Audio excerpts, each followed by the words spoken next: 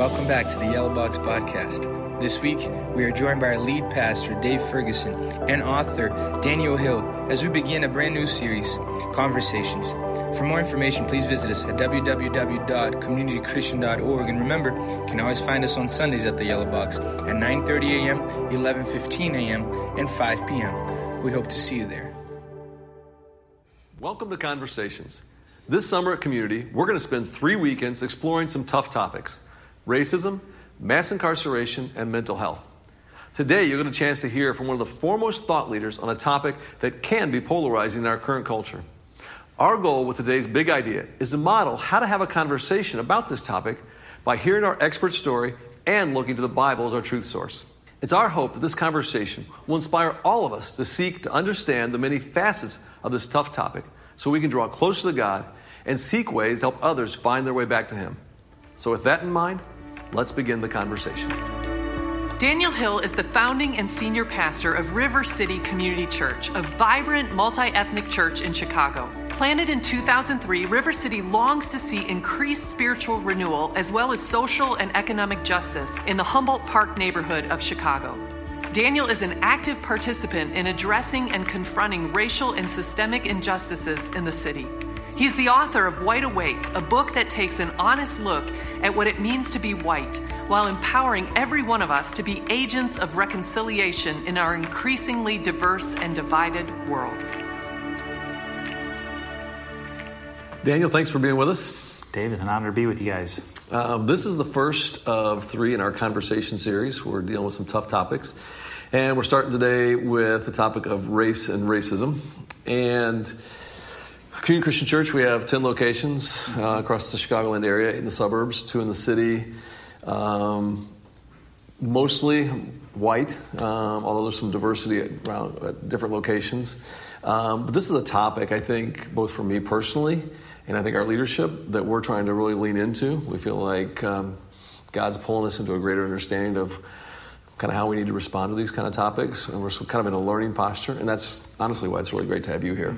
Now, I think we have to ask the obvious question: why do you have 2 white guys talking about race and racism? And let me kind of give the alibi here. One is you lead River City Church, which is an intentionally multi-ethnic, multicultural church, terrific church there in Humboldt Park. And also you're the author of White Awake, which is a book a lot of us have read and our staff has really enjoyed. And it also kind of chronicles your journey along the way, which you've been on this longer than I have. And at the beginning, you talk about some of the kind of mistakes or misguided efforts that you had. Can you talk about those? Well, thank you. It's an honor to be here. I know your community pretty well. I've been in multiple locations and known you for a long time, so thankful for the work you guys are doing. And I appreciate just the willingness to dive into these conversations. It can oftentimes summon a lot of kind of big emotions or big fears. And so I appreciate the willingness to do this. And we didn't say, I think it might help even with this conversation for preparing ourselves. Like, the goal of this is not to say who's racist and who's not, right? The goal of this is not even to point a finger and say we all need to be doing better. I don't think that's really what we're trying to accomplish with our time. I don't think we're trying to say location by location, are we diverse enough? I think what we're trying to say is there's something pretty evil that's out there. And it's created a lot of havoc, and it's really antithetical to the heart of God. And as people, individuals who follow Jesus, as communities who follow Jesus, we're trying to understand what that thing is, see it more clearly, understand what it means as a Christian to respond to that. And so that's what I'm hoping for our conversation today, that we'll be able to have a little clearer sense of that evil that's out there and how we can organize ourselves and being able to understand it better. Yeah, I hope so too. Now, start with your journey.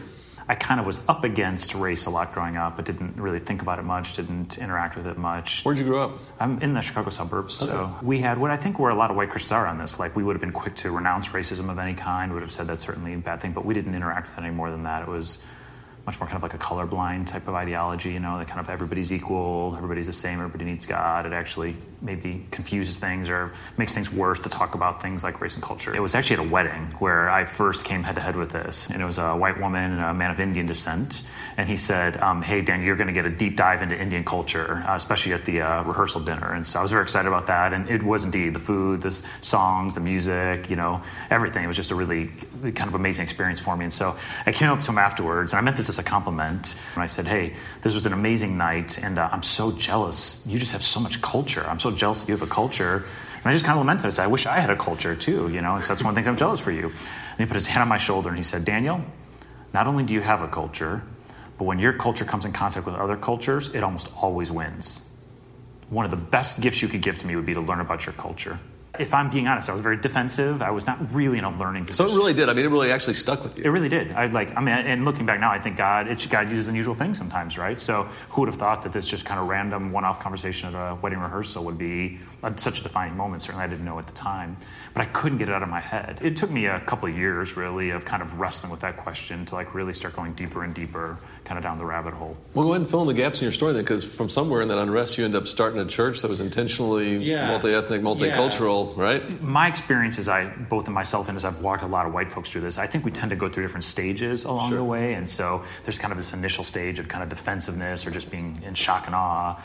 Sometimes there's a stage of kind of living in denial a little bit, like I don't think these things are real. I was just doing just kind of my regular quiet time. I was in the book of John. I came to Nicodemus in chapter 3, a passage I knew well growing up as a pastor's kid. It struck me of how disorienting that conversation must have been, right? That Nicodemus, I mean, he really honored Jesus. He didn't come to trap him. He didn't come to make him look foolish. He said, I see that you know God. God is with you. You're an amazing rabbi, an amazing teacher. I think he must have been thinking, essentially the question was, what more do I need to do? Right? I've spent my whole life trying to be religiously devoted. So you know something I don't know. So tell me, what am I missing? Do I need to do less of something, more of something? Tell me what I need to do. So we know famously Jesus said, nobody can see the kingdom of God unless they're born again. Right. And we really focus on that born again part, and I think rightfully so. I based my whole life on that we need to be spiritually reborn to be with God. But it's the see part that really jumped out to me there, that he said, nobody can see the kingdom without being born again. I became fascinated with this notion that rebirth, while not only does it bring us in a relationship with God, but it starts to change the way we see. And I started to realize when it came to race, I realized the kingdom of God is a far-reaching idea. But I think of race in some ways like this, like it's a reality that's all around us. Mm-hmm. And the idea of me trying to do something when I didn't even understand the reality that surrounded me was really, at the end of the day, pretty arrogant and naive, to even think I could do something when I didn't even understand what I was up against. And so I felt God kind of use that as a way to say, do you see now, I'm not asking you to do something primarily. I'm asking you to you need to be, if you want to follow me into this realm of combating race, you're going to have to be born again in this realm, and you're going to have to see a whole world that you don't currently see. And so that became kind of my mantra from that point forward of, I'm not trying to solve things as much as see things, and now I need to find the people who can help me move from blindness to sight, just as Nicodemus had been invited to go from blindness to sight. One of the things you spent a lot of time on the book that was really, really great, too, is you talked about race. And it probably, and at least for me, there was a different kind of awareness about the term and what it means than I had been aware of. Yeah. Could you go there a little bit? Well, so if we go back to my story where my friend said, you've got a culture and yours wins, right? So this is just honestly one of the real challenges in this conversation is the best thinking about race right now is not really in the church. It's more in academic settings or like the people who have really studied race a lot tend to be outside of the church. And within church circles, race, especially white evangelical spaces, race isn't talked about a lot. When I came outside of Christian circles and tried to understand race, the first thing that would all tell me is race is a social construct, and you'll never understand race if you don't understand it's a social construct. All right, so let's go there. Yeah.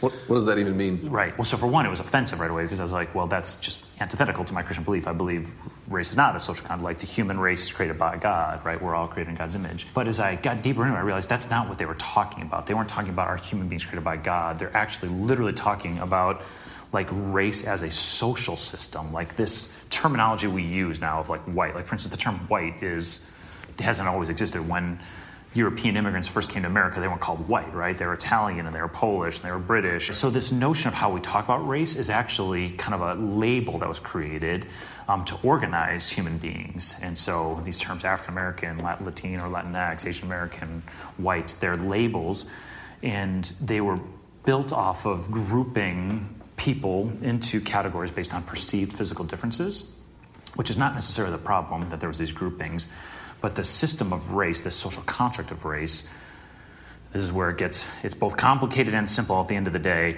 What race is at the end of the day is a way of viewing human beings on a human hierarchy. So race said that there's these racial differences between groups, and the differences aren't equal, that the physical characteristics that somebody has is an indicator of the type of potential that they have, or the type of intelligence they have, the type of capacity that they have. Now, I'm not saying anybody who's listening to this believes this. I'm just saying this stuff. The system of race said there's a human hierarchy, and black is at the bottom. White is at the top, which is where the term white supremacy comes from. It's a very charged term, but it's really just describing an ideology that there's a supremeness that goes with white. So it says white is at the top, black is at the bottom, and then everybody else kind of measures in depending on where they fall in that human hierarchy between white and black. I don't know if it was reading the book or the story you talked. I heard this, and I still, and maybe it's because I'm so immersed in it, I'm still going like, I don't get it. I don't buy it. And I think the thing that helped me understand is when you begin to unpack three different terms. You talk about race, and then ethnicity, and then culture. And as you begin to, and I think as you then began to kind of juxtapose ethnicity and culture versus race, then there was a little bit of an aha for me. Yeah. Can you do that for us? Sure. The starting point, I think, every human being is created in the image of God and has intrinsic value, therefore. And so the different things that make us who we are all part of who God has made us. And so that's what I'd say. Ethnicity is just a reflection of kind of the physical features, the kind of larger nation group that we're part of. And then culture tends to come from that. Culture tends to be kind of a reflection of like when the ethnic groups kind of live together. Race was designed really to create a social order that protected the full humanity of white people and sent messaging around the less than humanity around other people. Really, I think slavery is when you can kind of look to see when the system of race, the social construct of race. How old is this concept of race? So some would stretch it further back and say you could see the beginnings of it, but it's really, the version we have of it now is about a 400-year-old system. Give me a story, give me an example that goes like, oh, that's how this thing emerged. As African people were being brought to America as slaves, it created this moral conundrum right away, right? Any good, even if they're not Christian, just any good moral person would say, something feels wrong about the fact that one class of people owns human beings, another class of people is being owned, right? So a story was kind of necessary to justify this rapid kind of kidnapping and bringing over of African people. And the story that was really solidified during then was that black people are inherently inferior to white people as human beings. And we can look at a lot of places, even in our... we can look at it a lot of different ways. So you can follow a political thread where that language came up a lot. Jefferson Davis, 1865, in the Constitution, when taxation was being argued over, black people were called 3/5 human in the Constitution, which gets to this notion, it's what Brian Stevenson calls the narrative of racial difference, which I think is one of the really helpful phrases for understanding the system of race, that we didn't just see differences, which is not bad in of itself. I think that's part of being in diverse places. We should acknowledge differences. But we attached human value to those differences. One of the questions he posed when he's in a Christian circle that I think is really uncomfortable, but a really important exercise. So when he's in white Christian circles, he'll ask, how is it that white Christians got behind slavery? Yeah. Right? Because I think anybody in today's context would be quick to condemn it, right? Of course, and we'd want to think we would have been on the right side, but really most white Christians were on the wrong side of it, right? They owned slaves or they were complicit with it. And so he asks, we just have to sit in this question, how is it that white Christians, for the whole, and statistics are clear on this, denominations, Christians, churches, on the whole, got behind it. He said the only way that it makes sense is that this story around race was that powerful, that they had come to believe, be brainwashed almost, that black people were 3/5 human. The depth of infection, was such that you could read your Bible on quiet time, go to church on Sunday morning, and own slaves. And so that story that allowed for the perception that there was a superiority attached to whiteness and inferiority attached to blackness is what allowed slavery to exist in the first place. So the institution of slavery was toppled in 1865, and that's really important that it was, right? But for the institution to have existed in the first place, there had to be something in the soil. There had to be this kind of infected way of thinking in the soil that said there's a human hierarchy, that where you fall on this hierarchy determines your value. And he's like, we knocked down the structure, but we never got the roots. We never got the roots of that narrative out of the soil. So he says, if you're a gardener, if you pull weeds but don't get the roots, what's inevitably going to happen, right? It's gonna come right back up again. So what do those weeds look like? Okay, here it is 150 years later. What do they look like today? It's very rare. I mean, there's cases of this, but it's very rare that people like you or I are overtly telling this story. That's not usually where the problem is like as individual actors, we're saying bad things about people. It's much more when a school system has this narrative built into it, right? That some people are superior and some are inferior. One of the women who gave her testimony at our church a couple of years ago, I think it really helped clarify for people some of the insidious ways this narrative still lives day to day. So she's an African-American woman. She's a very successful doctor now, is out at Mayo. But she says, when I look back over the course of my life, I realized third grade was the most important year of my life. Third grade. So everybody starts to tell more. And so she talks about the story of her parents, black parents, who weren't very substandard education systems when they grew up. And so they were very determined to live in a community where they could get access to good schooling, which almost is always racially coded still. Good schools are always in white communities. Like, you don't ever hear the good schools being in black communities. It's always, there's all these kind of code words that kind of perpetuate that. So interestingly, they lived in Naperville. They moved to Naperville to get access to good schools. And so Stephanie, star performer, kindergarten, first grade, second grade, third grade. They're at third grade dinner table one night. Mom says, how was school? Stephanie says it was good. She had anything notable? She said, actually, a lot of my friends got tested for the advanced placement track to get elevated into that next thing. Her mom goes, what did you get tested for? She said, no. Mom says, do you have any idea why? She said, no, I don't know. So her mom, the real kind of sick feeling happens, right? Like, how did she's the top scorer in there. So she goes into the school the next day, and nobody's sure why it didn't happen. The principal's not sure why she didn't get tested. The teacher's not sure why. They're apologetic. They retest her. She's the highest score in the class. Gets brought up to this advanced placement track.